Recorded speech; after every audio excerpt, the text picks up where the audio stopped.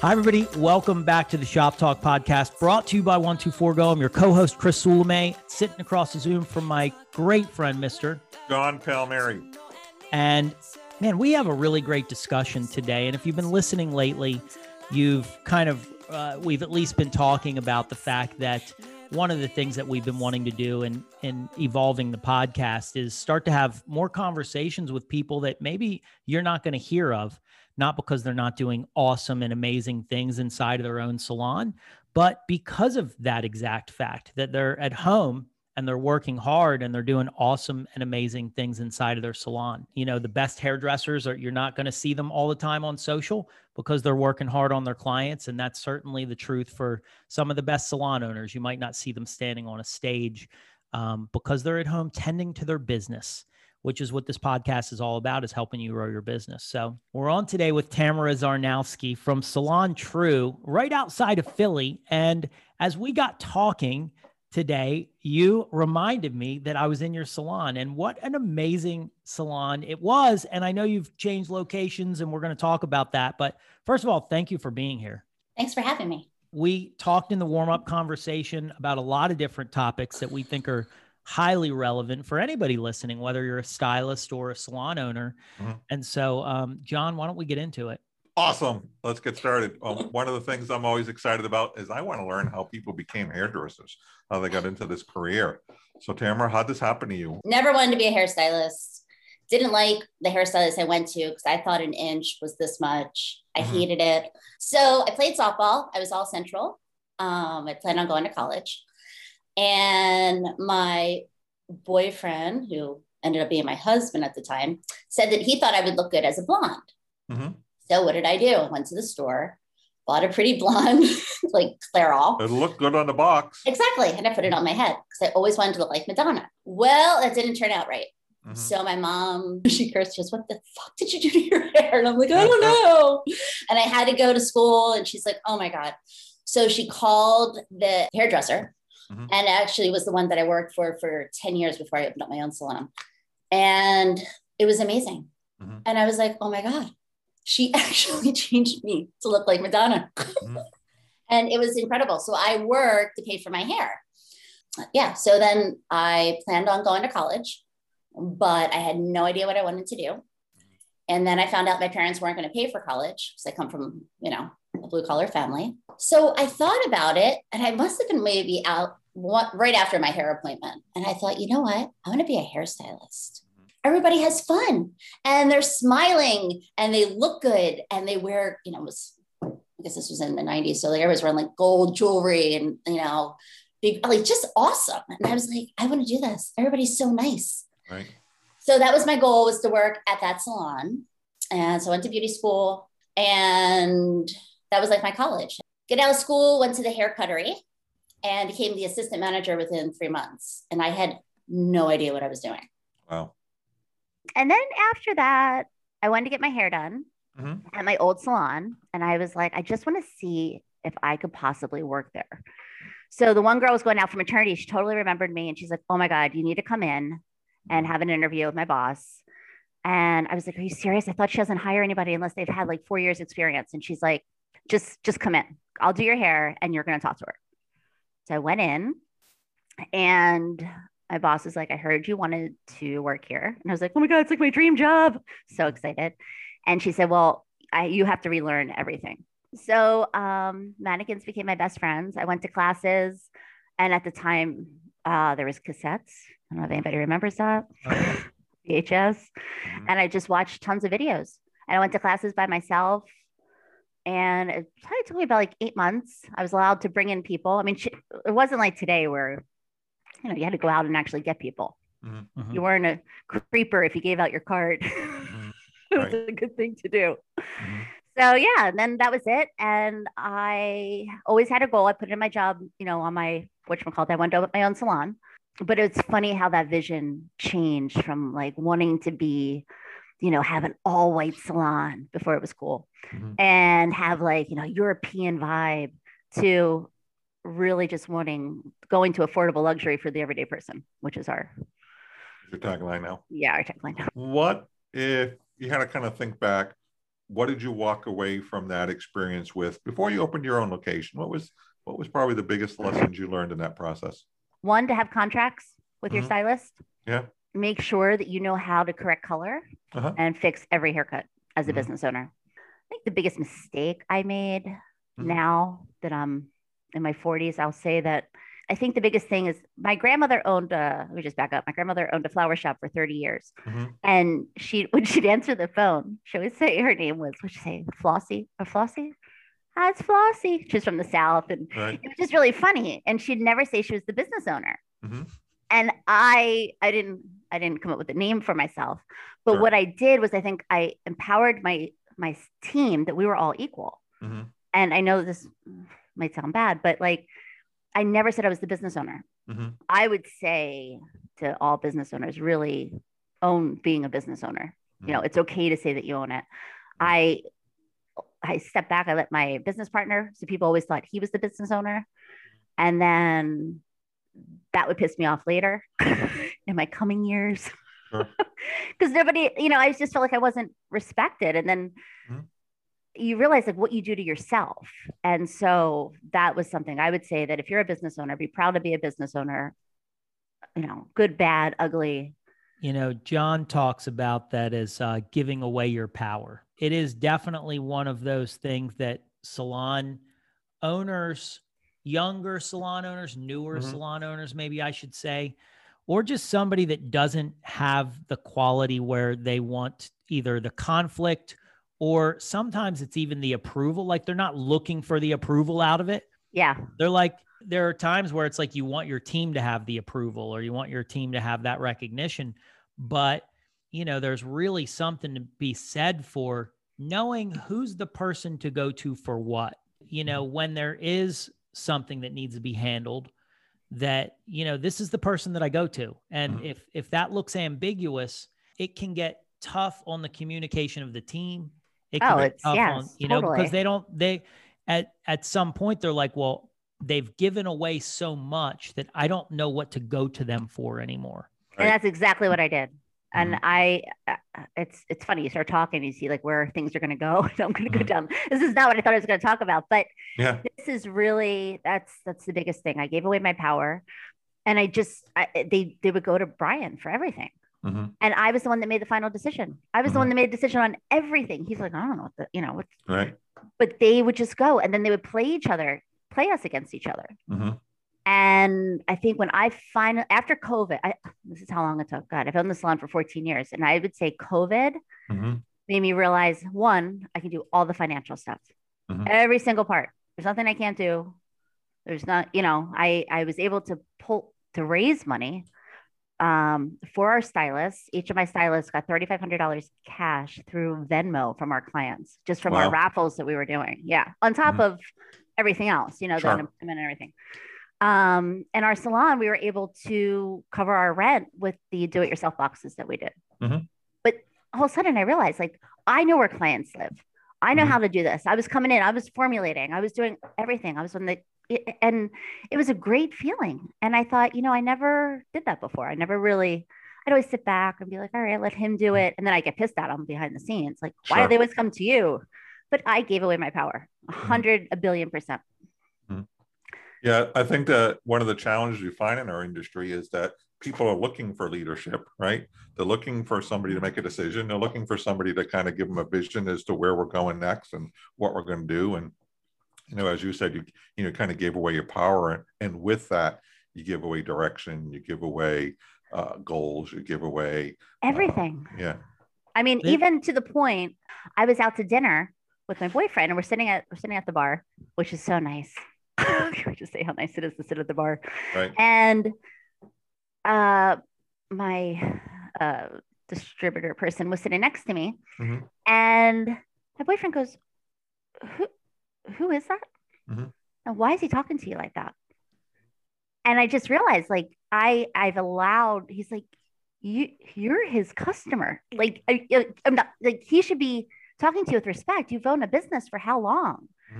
And I realized that I have totally been like, okay, and not own my power. What was it about COVID that made you make this leap, this jump? Was it fight or flight? Yeah. And I fought. Mm-hmm. Yeah. So I think, my whole life, and I think like all of us, you think like, okay, what could be taken away? Your business, I never thought my business could ever be taken away. Mm-hmm. And for this, it was the scariest thing in the world. I was like, oh my God. And it was just, you have to survive. Like, what are we going to do? Mm-hmm. And I think it's the customer service. It's like, I have to be there for my clients. I was getting reached out, but I was scared. Mm-hmm. I wasn't going to go to anybody's house, but I kept thinking about like, what we have to do right. And it was amazing too. It was also seeing so many salons do the same thing. Right. So I think that was really nice that we all kind of did it. I think that's interesting that you say that because the truth is one of the things that we talk about a lot, and Brian talks a lot about this, is like, for most salon owners, the most happy time they ever had is when they're designing their space. Right. Doing the build out. And the reality is like, we don't really keep in mind like what an actual client would want. When I'm a client, I walk into a salon, I want to feel comfortable, right? I want to feel welcome. I want it to be clean. Yes. Oftentimes I had a friend, Randy Kunkel, used to say all the time, he probably still says, that your remodel is really for your stylists, that sometimes when the client comes in, they don't even notice your remodel. They don't notice that you change the colors of paint. What they notice is, oh, it looks clean in here. Oh, it smells nice in here. Now, it's not to say that every person, of course, some people, but it really is an interesting, and you made a couple of other decisions that I think were really interesting as well along the way that I want to ask about. When you were kind of taking a look at how many people do I want, or how big of a staff, and you're like, I don't really want a lot. I'm just curious, like what, you've been in business 14 years. Yeah. What did you land on, and why, because I see a lot of people going smaller as well. Right. And I don't, like we work for, a large organization. Yes. I mean, that we have 120 hairstylists, all the locations are big, but I don't believe that's for everybody. So, I don't know how you do it. I mean, our biggest thing is it's finding, magic. It is magic. It's incredible. I mean, that's like. So how did you land on kind of, what your happy place was and what was important for you? Well, I think I got really frustrated with not being able to find the right people. You stick to your values, you take all these leadership classes, but we have to really talk about like demographic, like where do you live? What kind of people? People here are different people in Massachusetts, different than people in Atlanta. You guys see that. You just have different demographic everywhere. Yeah. So where we are, there's a lot of salons, a lot of people are opening up the suites. And I just thought, I rather have smaller, like I can always extend. I always expand, not expand that much, but I thought, let me do 4 stations so that when people look in, it's always busy. I compacted our hours Wednesday through Saturday. And I was like, start there.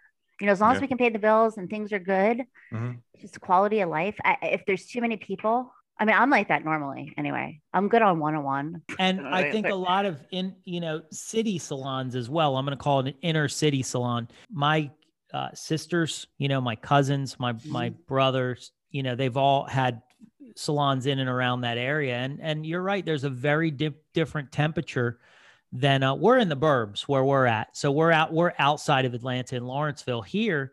And I live in Florida, and I can tell you the salons are different in Florida than they are here. Yeah. So you're right about that. You're making this transition from a larger salon to a smaller salon. I think one of the things you mentioned was quality of life. Yes. I think one of the other things you mentioned was, you've gone through some leadership classes and you're learning about, you've obviously got some core values that are important to you. But you also said it was kind of difficult to hire, right? Yeah. But that's kind of been a challenge at the moment. How are you? I know with downsizing, it becomes less of a challenge, but what do you notice as the industry changes as we go from where we were pre-pandemic to where we are now? What are some of your observations, things that you see? I've seen a lot more salon suites open. Yeah. I've seen a lot of stylists walk out of big salons. Why do you think that is, if I could ask? I have this theory, and I remember learning this a long time ago. Yeah. And it was generation saying that, you know, millennials learn from each other more than they do from like my generation. We learn from other people like Vidal Sassoon or, you know, Trevor Sorbet, like people, you know, you just go to classes and you want to see them and you always look at their experience, right? Which now we're in culture where it's about influencers that have only been doing it for 5 years. And they make, you know, so I would say I've seen more people going out on their own because they don't feel like they need, I guess, 10 years experience. I just got contacted by somebody. It made me sound really important.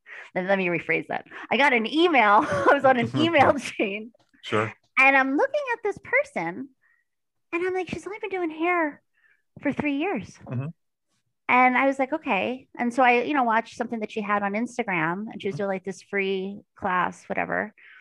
And she was like, hey guys, you don't have to be working behind the chair every day.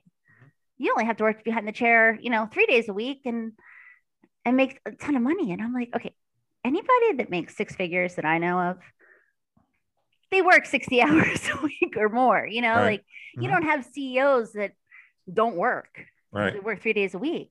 And I think like that's the disappointment I feel like a lot of stylists are getting. And I think that's why they're leaving salons because that message is being put out there. Hey, 3 days a week, you're going to make, you know, 2,000. Okay, let's do the math. Let's see, how much are you really charging? Is this really going to work out? And the expectation that the people are putting on themselves from these influencers, it's really sad, I think, because the reality is not everybody can do that. How have you changed to adapt to what's happening? I think, you know, one thing is talking to my team and, you know, actually telling them like, listen, you guys are all boss babes. You're behind the chair. You're working really hard. Don't beat yourself up on what's going on. You know, we'll dissect things. If there's somebody in there, you know, just say, let's check out if this person really knows what they're doing. Like just to kind of make them feel good about themselves because, you know, their worth. I said, you're amazing at what you do. You should be charging, you know, this amount of money. Your education is phenomenal. And I think I say more validating, you know, and showing them like, hey, listen, you're a mama bear. You're a mom, you're working single mom. And there's so much pressure that these influencers are putting on. I think that's also why there's a lot of suicides. I think there's a lot of depression. And I think social media has a lot to do with it. So I tried to reel them in and say, hey, listen, don't worry about this. Don't worry about that. Like you're doing a great job. These are the numbers you have to do. Look at these great reviews that you're getting. And yeah, that's how I've changed it really. I think it's interesting that you're talking about that kind of comparing oneself to, you know, and it's that online thing. We've had a lot of conversations with influencers that have very much said exactly what you just said, right? In a way where they'll say like, look, what I'm doing on Instagram took a long time, you know, and it's a different thing than being one-on-one with a person with a client in your chair, right? Yeah. A social media post is a different thing. This morning I was talking with a group about pricing in general, and I did say, you know, and it's, you know, we talk to everybody and we take all perspectives, but there is something dangerous about somebody that doesn't have all the information telling an audience that's broad what they should or shouldn't do, because I don't have the information about that person's skill level. I don't have the information about the clientele in their area, how abundant their demographic is or not. Right. Yes. And I mean, this is a fact. So if you're listening, you know, put your ears on, you can make one pricing mistake in your career. I don't mean on one client. I mean, make one bad decision that I'm going to price myself into a category that I'm not really living at yet. Yeah. And it can really make it hard to grow a clientele for a long time. Yeah. And it feels like there's an infinite amount of clients out there. And if you're amazing at self-marketing, that could feel really true. But if you're not amazing at self-marketing and your skills aren't completely developed, and then I take, you know, John's on Instagram and he says I should charge $400 because I'm worth it. Yep. that's going to kill my business. Yeah. And so, there is definitely a strategy behind business growth.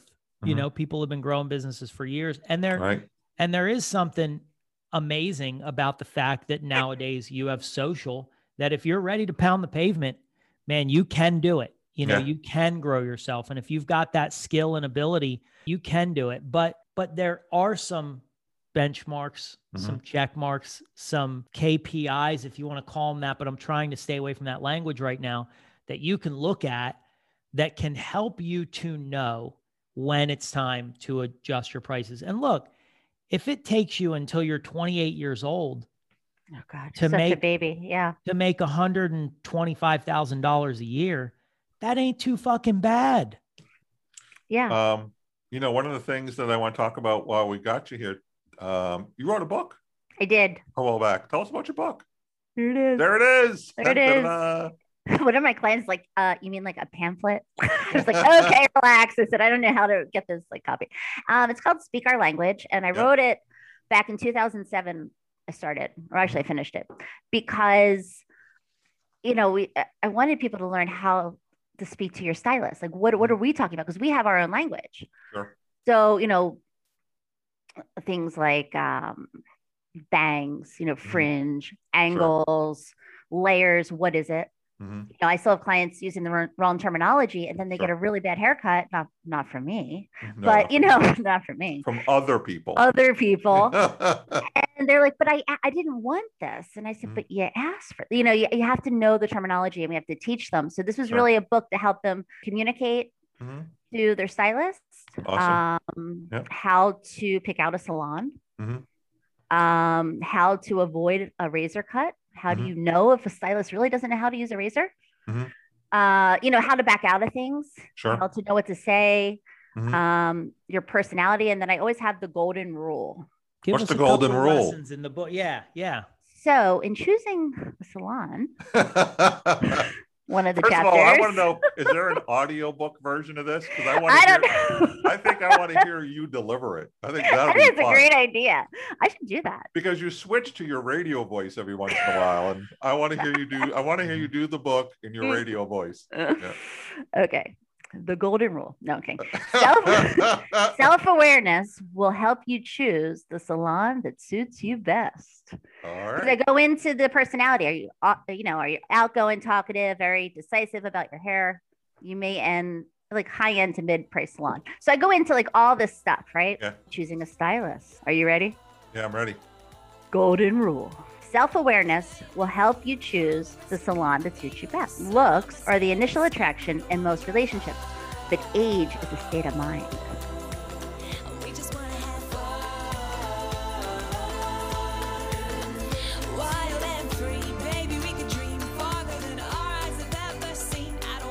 Hey podcast, Chris here. Thanks again for listening.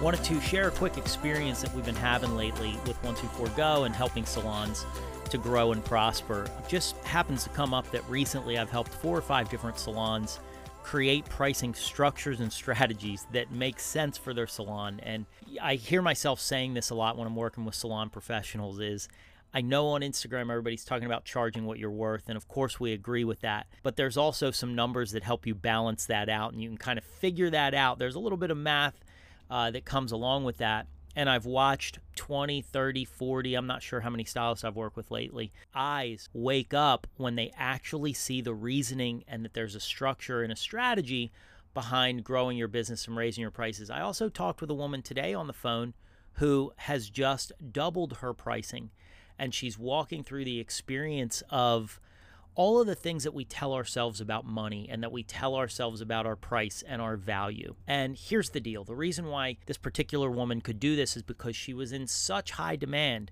yet she was being held hostage by her own thinking and her own ideas and her own beliefs around what her clients would think and what would happen. And what we do is we help salons through taking a look at it, a very tactical supply and demand strategy, and then we build it around what your current pricing is, and then we help you to project when you can start to have those price adjustments without losing too many clients at once so you don't blow your business up. So we want you to get to the pricing that you deserve to be at, but your client demand and your retention plays a huge role in that. So listen, if you're wanting help with pricing strategies, reach out to us on Instagram, 124.go, or you can email us at info@124go.com. We've also got a great pricing strategy segment inside of the Salon Business Blueprint, which is linked below. This is a really big deal. Most of you salons out there, in all honesty, I wish I could say this wasn't true, but you're doing it wrong. And a lot of you are very secretly sitting in pain because you don't know how to approach your pricing strategies, not only for yourself behind your chair, but if you're an owner, for your entire team as a group. This is something that we can do in a short window of time. We can get you really back on track to where you guys are charging what you should be charging, and you can really start the career path so you can make sure that as you grow your demand, you continue to raise your prices appropriately so that you can be making the money that you deserve. So if that sounds interesting to you, go ahead and reach out to us on Instagram or email us at info@124go.com. This is something we'd love to help you with. And again, I just can't tell you how many conversations I've had lately where people are like, I am so happy we finally did this. So anyway, that's that. Thanks for listening to the podcast. Thanks always for the reviews, and we'll see you on the next episode.